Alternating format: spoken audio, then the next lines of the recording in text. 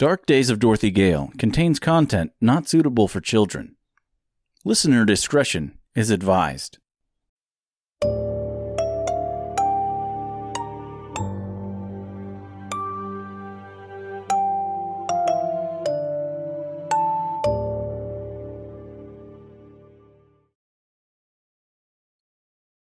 Darker Days of Dorothy Gale, Chapter 41, Antenora, Part 1. Year 10 to 25. BTW. Before the Wizard. Ugolio was born in the city of Antenora. He was raised in the city of his birth. He died in the city of Il-Daed, along with his wife and children, sons Genoa and Luca, as well as his daughter, Meloria. His story is one of hatred, one of sadness, and ultimately one of tragedy, perhaps too bold, even for the pages of this already sordid novel. Ugolio was the commander of the army under the reign of King Lorenz and Lady Gwyneth. As their top advisor, he was not only tasked with keeping the city safe from intruders, but also with collecting taxes and upholding the law within the confines of the city and the empire. Ugolio took the news of the passing of King Lorenz and Lady Gwyneth particularly hard. He always carried with him a sense of privilege, a sense of dominance over the city. He was nearly the king himself on more than one occasion. That would change once Lothar and his little coven came into power. "Ugolio," said Lothar, as he sat in the former king's throne, beside Ozma and her mothers. Vel, Eiffel, and Devorin stood beside her, and Gracia behind them all. "You have served this empire well, but it is time we do away with the military." "Excuse me?" asked Ugolio in disbelief. "Do away with the military?" He stood tall in a suit of light, highly decorative armor. It clanked as he moved and fidgeted. His face was smooth, with a boyish charm that twinkled in his eyes. His hair was long and blonde, perfectly cut and trimmed. He had never seen battle before, and it showed. "It seems to us," said Lothar, as he looked to his side at his adopted daughters, "that we do not really need a military. Over half the population in Oz is of Munchkin blood. They cannot very well overtake the Empire. Anyone else is too scattered throughout the land to organize any kind of real attack.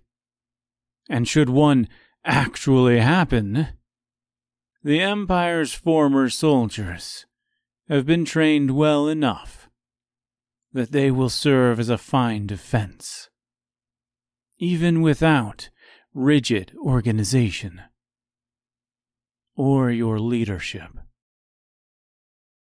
Ugolio scoffed at the idea. "Come on, you really think they will stand for this? You really think that they will remain faithful to this new empire? Where will they go? Most of them know only Antenora, maybe the surrounding villages. They have lives here, families even, homes, Do you really think they would simply uproot themselves to live in Munchkin villages, or wander the wastelands and mountains? Sure, we may lose a few, but we will retain a healthy amount of them. Ugolio looked at Ozma. You can't let him do this. I have served your father for decades. Your loving father. It was not his choice to hand you over to this creature. Bite your tongue, said Ozma sternly. I will not hold my words back for this kind of treachery, said Ugolio.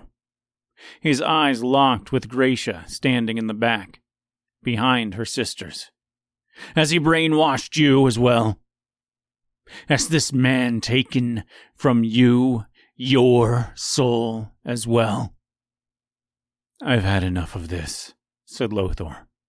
I have done nothing but show these children kindness since the day their mother abandoned them. Ugolio looked back to Ozma. Do not do this.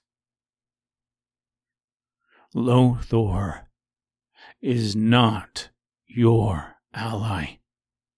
Do you realize the weight of your words? Said Lothar. The weight of your wild accusations. Brainwashing? Ozma asked. What you have implied, said Vel, is punishable by death, continued Eiffel. But since you have been so loyal, said Lothar, to this empire and the former king, we will spare your life. We will not spare you exile, however. 3 former soldiers approached the now statuesque Ugolio. Begrudgingly, he accepted his fate. He removed his armor himself, dropping the silver plates to the ground piece by piece, never looking away from Ozma. Ugolio lived for the next 15 years outside the empire, at the bottom of a large canyon. He ventured to the top on occasion to look down at his former home. He even ventured into the city itself every once in a while, which was easily a day's walk away, to steal new clothing when his old clothes became tattered and unwearable. He lived off the land, hunting and gathering most of his food and supplies for himself. Upon returning to his small tent at the bottom of the canyon one day, Ugolio found a visitor. A tall man with a sharp suit, unlike anything anyone in Oz would ever wear. He had a perfectly tended haircut that was not completely slicked back to the point that it was tight against his skull, but instead slicked back enough to give it some life and keep it out of his otherwise strangely triangular face. Who are you? Asked Ugolio cautiously as he eyed the man standing beside his tent. My name is Joseph, replied the man. Joseph Smith. An awkward silence fell between the two of them for a moment. What are you doing here? Asked Ugolio. His body still tensed, his hands balled into tight, white-knuckled fists. I'm in search of someone, said Joseph, as he peered into Ugolio's living quarters. However, I think it's safe to assume you are not who I'm looking for. Who are you looking for? A man and his 4 daughters, replied Joseph. Ugolio knew exactly who he was talking about. I'm told they live in a city beyond this canyon. Antenora? Continued Joseph. Perhaps you could provide me with directions. I could provide you with some advice, said Ugolio. "Turn around. Go back to wherever it is you came from. There is nothing but lies and shame left in the city of Antenora." Joseph smiled a little at the strange man living at the bottom of a canyon. "I would love nothing more than to go back to where I came from. Unfortunately, though, that is exactly what I'm trying to do. You see, I come from a place far away from Oz. I'm told this man and his children may be able to help get me back home." "Stepchildren," said Ugolio. "Pardon me?" "Lothor's children are not his flesh and blood. They are his stepchildren, and they will likely not help you." "Oh? And why is that?"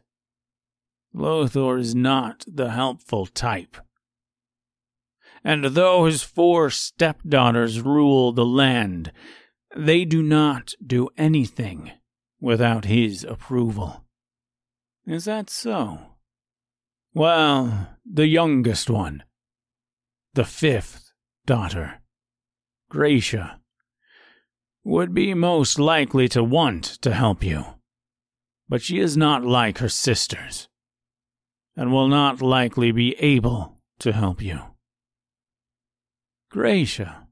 asked Joseph, thoroughly captivated, and now sitting before the storyteller, who had still yet to introduce himself. "She does not have the magic powers of her sisters and their guardian." "Interesting.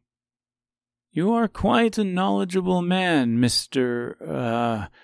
My name is Ugolio." "Yes, you are quite knowledgeable indeed, Ugolio."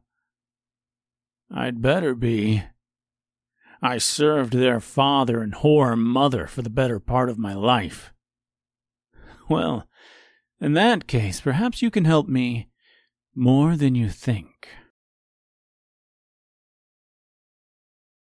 Joseph dragged a battered and beaten Ugolio into the center of the city of Antenora. A large crowd quickly formed around them, oohing and awing in disbelief. Most of them thought he died long ago. Sightings of him were not uncommon for a while after his exile, though no one had seen hide nor hair of him in the last 5 or 6 years. "I found this man," said Joseph, looking into the crowd, "lurking about your city, stealing your food and your clothing. I captured him, and he begged me to let him go. He told me that he was not welcome here, and that he would never return. But I know better than that. I know that if you let a thief go, he only becomes someone else's problem, perhaps even my own at some point or another." He gave Ugolio a kick. Ugolio looked up at him and sneered. Joseph only smiled and shrugged. "I would like to turn him over to the proper authorities. City guards, a king, maybe?" "There is no king here," came a gruff voice from within the crowd. "No king? Well, who can I report this crime to, then?" "Me," came a soft, feminine voice from the crowd. Everyone moved out of the way as a beautiful young woman stepped forward. She stood proud and tall. Her hair was black, with light, wavy curls, and fell a few inches below her shoulders. She wore a beautiful green dress that did plenty to accentuate her curves, a look that enamored Joseph instantly. With her piercing green eyes, she looked into those of her visitor. "Why have you brought this man into my city?"